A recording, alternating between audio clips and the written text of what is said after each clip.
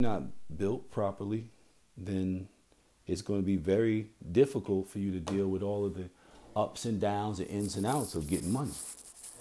You know, in the time that I'm speaking about, it was a criteria that you had to meet. It didn't matter if you were family or not family. You had to meet a criteria. You had to be a certain, type of breed. Yeah, right. It wasn't just about you happening to be born around here.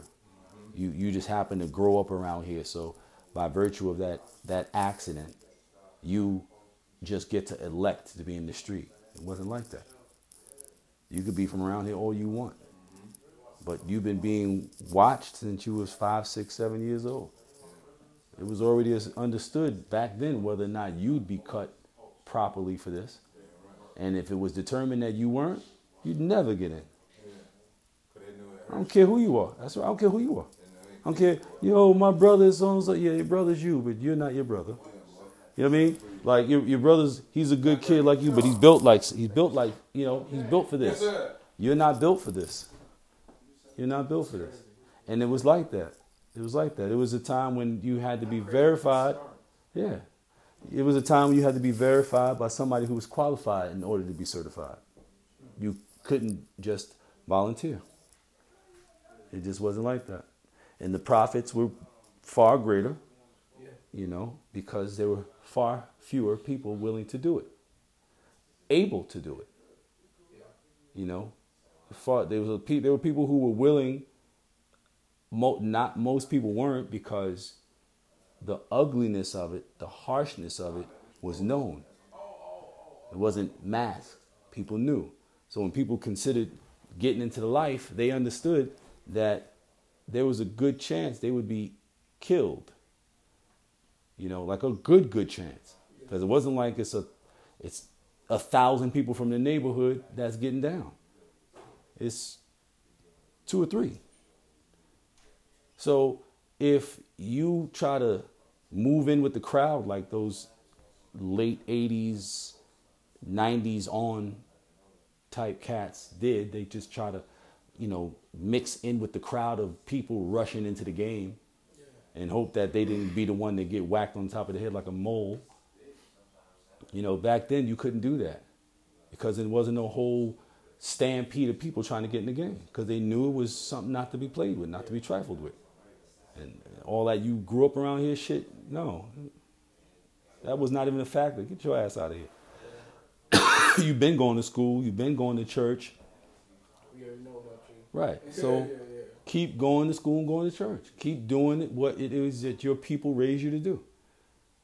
Don't start doing nothing different that you ain't prepared for. You haven't been prepped for. Because there are aspects of this life that you cannot see from your window or from your stoop. It's beyond these clothes and these cars. So it's trickled into the popular culture, trickled into hip hop, trickled into popular culture. All of the aesthetics, all of the looks and the behaviors, but none of the knowledge. So you got people acting out and behaving in a way, but not understanding the context of those behaviors or those acts. You have anarchy. You have what you have now. And it's only going to get worse because now you have a whole generation of people who don't have a clue about anything, and they are influencing the next generation. You're right about that. Nothing good can come of it. Nothing good can come of that. The blind leading the blind. Yeah. Nothing good can come of that. The blind leading the deaf and the dumb. Yeah, it's not a good thing, man. It's not a good thing. What is a good thing is the prevalence of information. That's what's a good thing. Yeah. Can you close that one? The prevalence of information, man. It's like never before has there been so much information available. Never before did there exist an app, an anchor, that would give me the ability to record my thoughts and communications and put them out there in the world where however many people that are participating in the usage of this app Yeah. are going to be able to hear.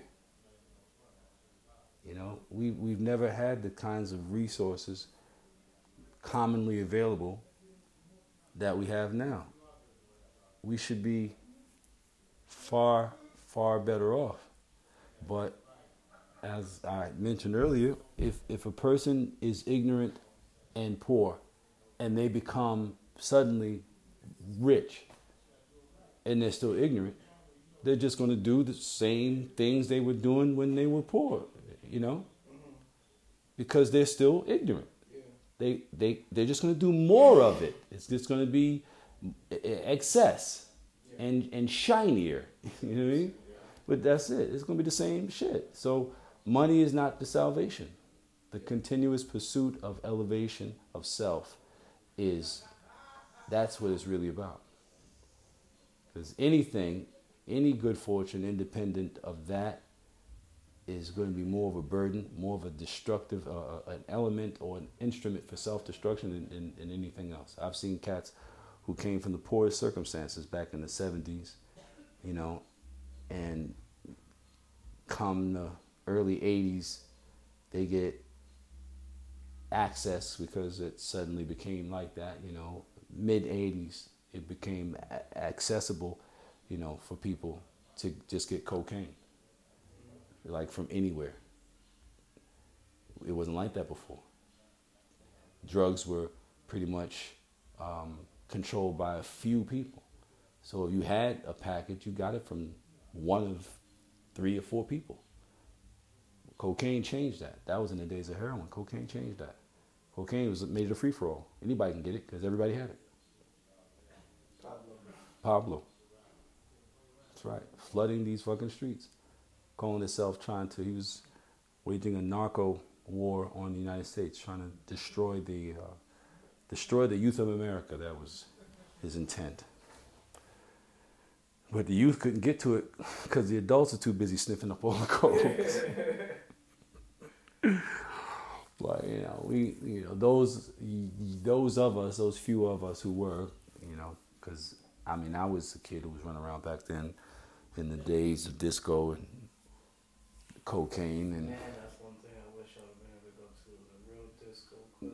Yeah, man, it was different. First of all, we got fly. We didn't walk around with our pants hanging off our ass. You wasn't gonna see nobody in no club with no sweats on, you know, unless it was like a fila suit, which back then only cats who was really like cats who were actually ballers, only ballers wore. I'm talking about the 70s, early 80s. Only cats who was balling even knew what fila was. Every other cat, all he knew was Converse and Pro-Keds.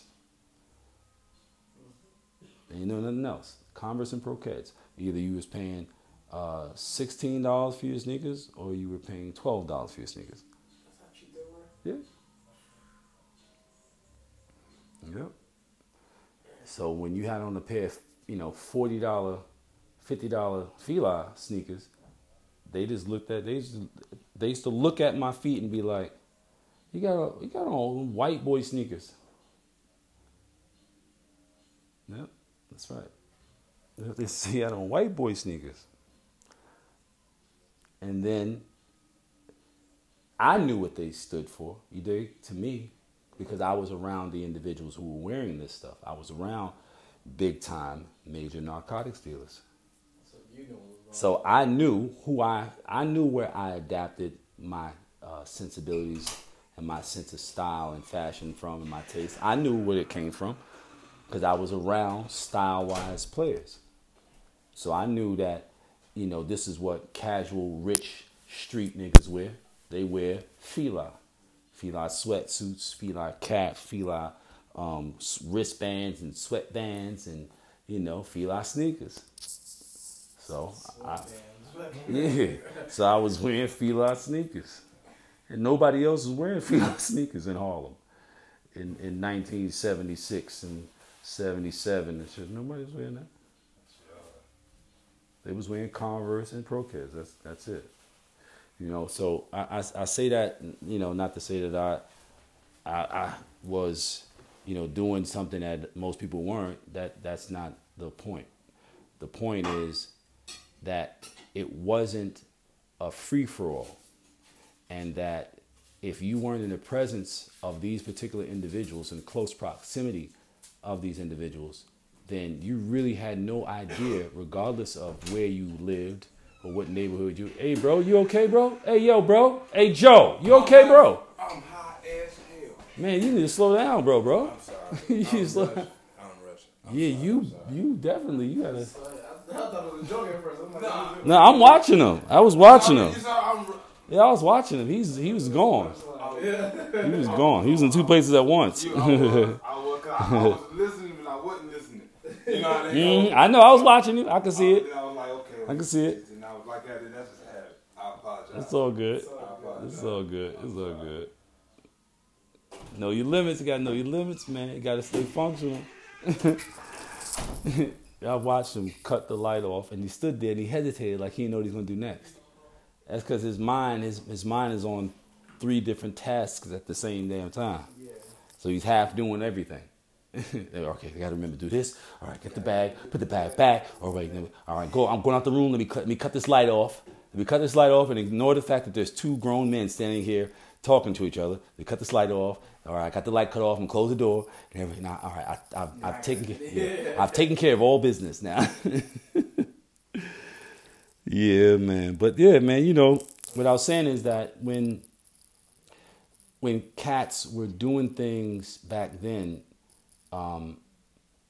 they were only doing them because, one, they had access to the resources, which was a rare few. Everybody in the hood was not selling drugs. That wasn't the fact. There may have been a lot of people on drugs, but there were very few people comparatively to the amount of the people in the community. There were very few people that were selling them. You know? I mean, you got a collective of, you know, some guys selling, whatever, but you got legions of people buying, using. Legions. You know what I'm saying? And, you know, different levels of users. Some of them are functioning, some of them are not functioning. And then obviously everybody's seeing those few people making so much money. And that's right. That's exactly right. That's exactly right. Everybody's seeing those few people make some money. And, you know, we didn't think about that. The people whom I came from, the 2 generations before me, they didn't think about it. So I didn't think about it. So I thought that we'd be able to just continue to live our lives, you know, in front of these people who didn't have anything and ride around in Cadillacs and Porsches and Mercedes. I'm talking about the 70s, you know, and, you know, some of the poorest neighborhoods in the country, you know, certainly in the Northeast, you know. And, I mean, at the time when I was growing up, Harlem had the highest concentration of heroin users in the country. You know, there was like 500,000 users in 68, you know, when I was 1. And 80% of them lived in the tri-state area. 500,000 people total in the country using this drug, using heroin. 80% of them are living around me. Yeah. And Harlem is central. So at some point, every one of them came through, especially my neighborhood. I come from 115th Street. So 15th Street, 16th Street, 14th Street, 7th and 8th Avenue, Manhattan Avenue, Lenox Avenue. This was prime real estate in the heroin game back then. Frank Lucas was on 116th Street and 8th Avenue. When I was a kid, I remember Blue Magic. They used to have to redirect the buses off of the avenue down to Manhattan Avenue just so they can get across 16th Street, because 16th Street and 8th Avenue was so congested with coppers and boppers that they couldn't get the damn bus through. Broad daylight. That's what I grew up in. I played in that. We played tag, running around, people bent over, you know, sucking their own dick, as we used to say. Because the motherfucker is such a nod, he's curled over, standing up, asleep, essentially. Not really asleep, but in a comatose state, standing the fuck up, bent over, bent all the way over to the point where look, he's gonna hit the ground. head tucked between his legs damn near. Never hit the ground. Just when they about to fall over, they bounce back up. Start rocking. That's what we grew up in. And I had friends who were playing right alongside me, and they saw the things I saw. They saw the users, they saw the coppers, they saw the boppers. The boppers was the cats who was making the moves. Yeah. And coppers, of course, are the people who were buying. And they saw the same things I saw. The only thing is they only saw it outside. When they got in the house, they saw what their family was about. So mommy's working, daddy's working, low-level jobs, but they working. They got white Jesus on the wall. They got, Sunday church,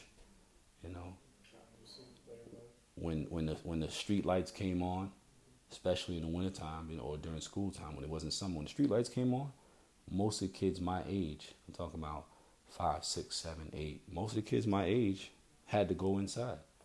I didn't. So what their parents were trying to shield them from by making them come inside once the streetlights came on, I was immersed in. I was in that soup. I was a noodle in that soup. And I was absorbing the flavors and the seasonings of that soup. They were being incorporated into me. Not to mention the genetic predisposition. My mother and my father were stone cold gangsters. So my genetic predisposition to the behavior was being reinforced by constant exposure to the behavior. And not just the behavior, but the context, because I was in that close of proximity. I wasn't just, around where I could hear them saying something. I was right next to them where I could hear them saying everything and doing everything and understanding. I was close enough to them to understand why they were doing what they were doing, which is the difference between me and my peers. They could only see what they were doing. So you could see them pull up in the car, so they know what the car looked like. And they could see them get out the car, so they know what they look like, how they're dressing. And they can watch them walk around the car and see how they swag, how they move themselves, right? Because all those things, your movement, what you're driving, how you're dressing, how you walk, all those things tell people who you are in this environment, how you are supposed to be regarded, what level of this game you are on. That's what these things communicate to people. But if you don't know that and you're just sitting in your window in our neighborhood looking, you can't hear what's being said. When I get in that Cadillac and pull off with this person, and you see their fedora, cock, ace, deuce, and a big ass pinky ring on that Cadillac steering wheel, and you see them lean over, what you're seeing is not the game. What you're seeing is the game's reflection. What's happening when they lean over and start to speak into my ear, that's the game.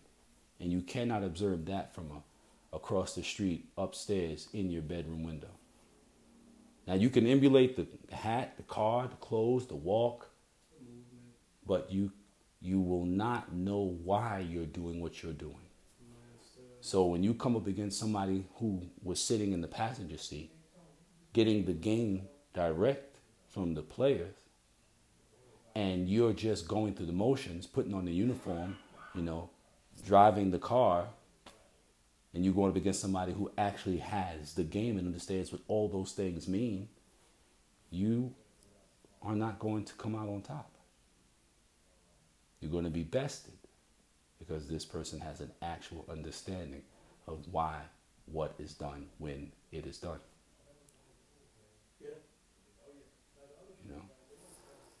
These are the things that cause so many cats to lose their freedom. lose their lives, lose their minds. You know? And now it's all lost to these cats today.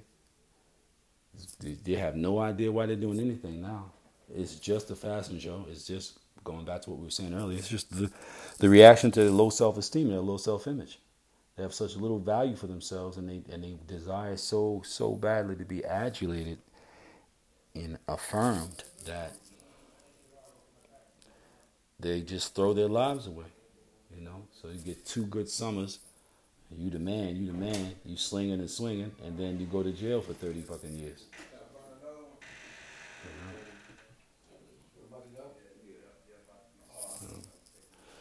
Yeah, man, there's a lot.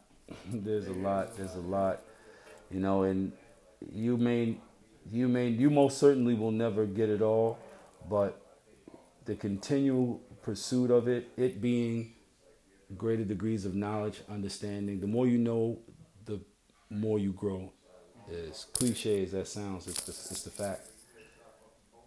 And I mean, because all we are, we're the culmination of the information and experiences that we've had, and the information that comes from those experiences or through those experiences.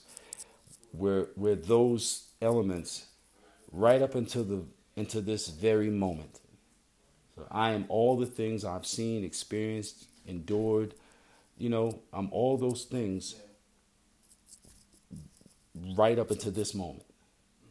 And the more I encounter, the more I grow, learn, evolve, the more I change. I'm no longer, I'm not even the same person that walked into this room because we had this interaction.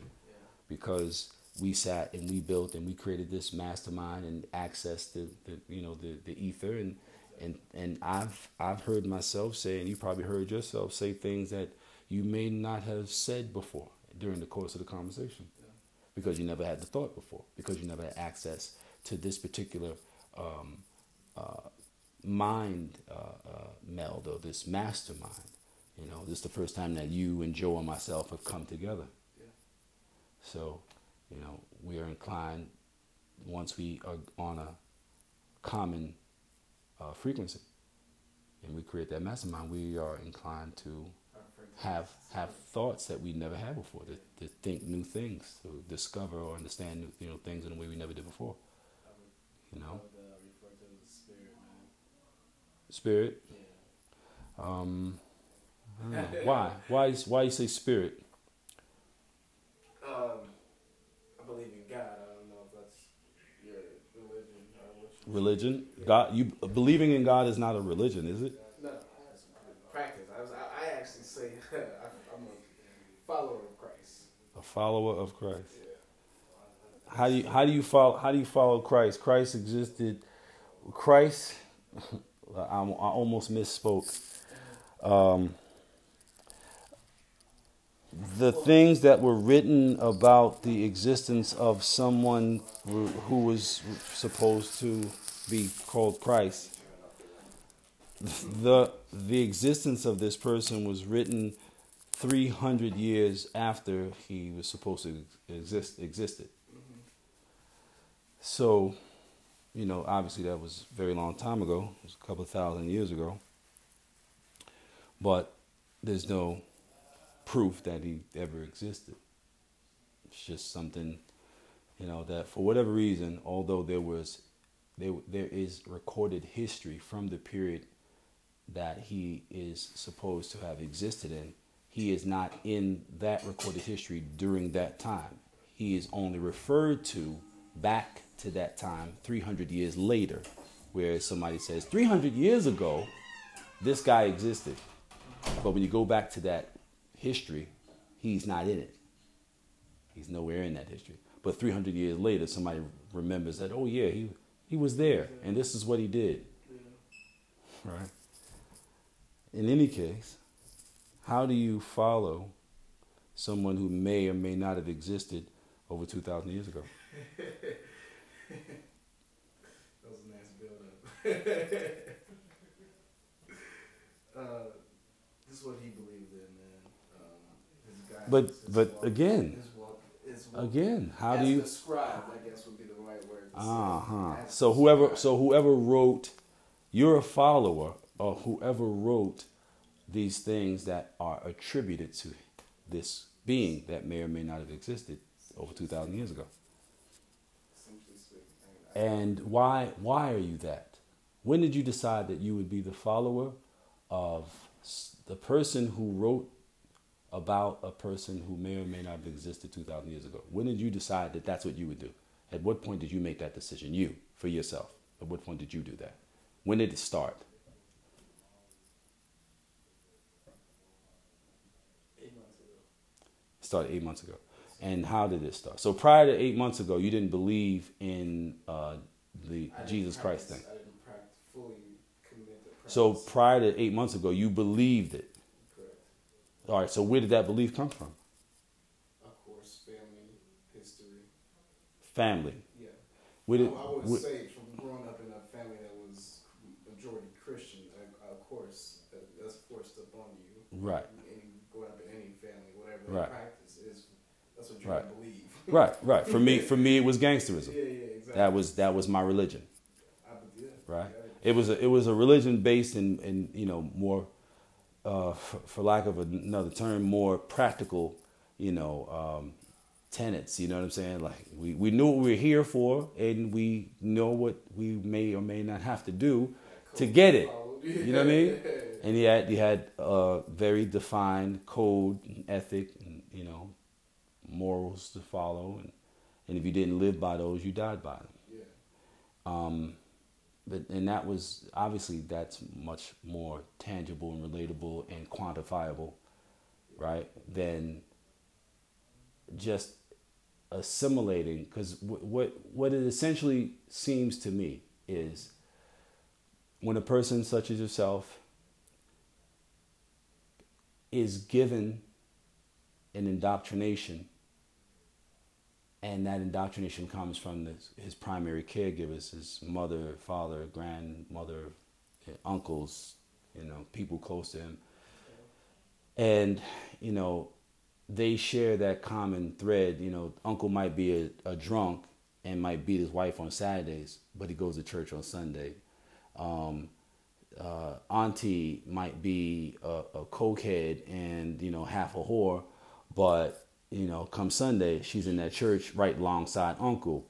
Other uncle may be creeping into your bedroom at night to tickle your private parts, but Sunday he's in the church alongside your whoring cokehead aunt and your drunken wife beating, grandfather or whatever, right?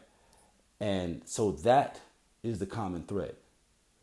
That's the common thread. The common thread is we share this. This is what keeps us, when all else fails, when all our other idiosyncrasies and preoccupations and sicknesses, are threatening to tear us apart as individuals, and certainly tear us apart as a collective. We have this to fall to. So a lot of that is connected to that, obviously. Yeah. Because if they were truly living to the tenets of that ideology, then they wouldn't be participating in any of those behaviors, right? So it's not about the belief at all. It's about the emotional connection that they have to one another. And this is that tacit thread that keeps them connected. And when they pass it on, it's also the same thing. If you can be the whore and you can be the wife beater and you can be the child molester, but if you don't come to church, and I'm giving up on you. So then it's extortion, it's guilt, and it's also the common connecting thread, that helps them to, maintain this familial love that they got going on. So, everybody can be as much of a deviant, and a malcontent as they want to be, as long as they go to church. So if you're a little kid growing up in that environment, you're seeing a lot of conflicting things, right? And you're also seeing that everything is all right on Sunday. around the table at the church. So you don't question, if the adults aren't questioning it, why would you as a child question it? You don't question the incognizance or the cognitive dissonance of this, the belief in two different ideas at the same time. The measurement of normal just gets Right. Distorted. That's right. real quick. That's right. So, this religion, this Christ thing and all that, it's like, if you never went and sat and studied and did your own work to make a determination about the validity of what it is that you are attaching yourself to and giving your belief to, then your belief can't really serve you. It can't really serve you. Not in a real way, not in the way that belief is capable of serving you. Belief is capable of bringing a person, to the most incredible place in terms of creativity and achievement and so forth. Belief is at the basis of all success.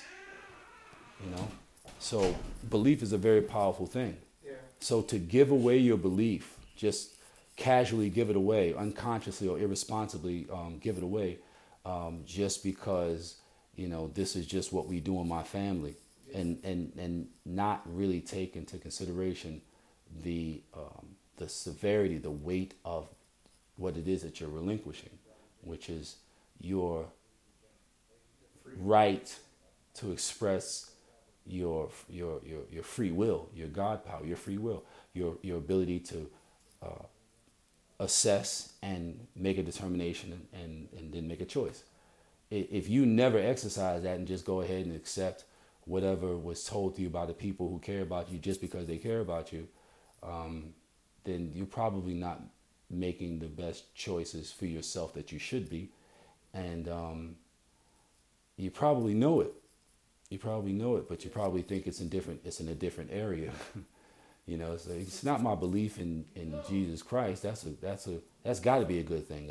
My believing that alone makes me a good person. Just the fact that I believe that makes me a better person because I believe in Jesus Christ. Now let me go and molest a child. Let me go and beat a woman. Let me go and sell my body. But I believe in Jesus Christ. So that alone negates any, irresponsible, character flaws that I'm unable to address. You know what I mean? You cannot, one, in my opinion, should not blindly accept things that have such deep impact potential on their existences without taking a really hard, critical look at, what it is that they're attaching themselves to. To me, it's some counterproductive practice. Not only that, you're just really only putting yourself in a deeper hole. Potentially, yeah. Unless you happen to be fortunate enough to have just so happens you decided you were going to follow the doctrine that your family gave you, and it just so happens that it suits you. I'm sure for some people it's like, it just works for me. But there are a lot of people that it doesn't work for, and they still do it because of all the other things attached to it. The familial acceptance, the inclusion. Nobody wants to be cut out the tribe. So, I'll come here on Sundays and, be around you every other day of the week because, at least we got that. But I'm a whore and I know you're a child molester and we know that he's a fucking woman beater and an alcoholic. Slowly you start to lose. Yeah. You lose your mind, first and foremost. Yeah. Having two conflicting ideas in your mind at the same time and accepting them both as so is definitely a step towards losing your mind. It's a pleasure, man. No doubt, bro. Sure. I still got this Tuskegee thing saved in my YouTube. I'm glad. I look forward to the reconnect. You know what I mean? What's your name again, brother? Hey, Sean. A. Sean? No, Sean. Sean. Yes, sir. Okay. What's A. Sean? Yeah, I know. It's a responsive trigger, man. It's a responsive thing. Right? That's that shit you be smoking. Hey, Sean. It was a pleasure, brother. It's a pleasure. Thank you for being a participant on Conversations with Cavario, brother. It was a pleasure, Sean. Hey, Sean. Easy, bro. One.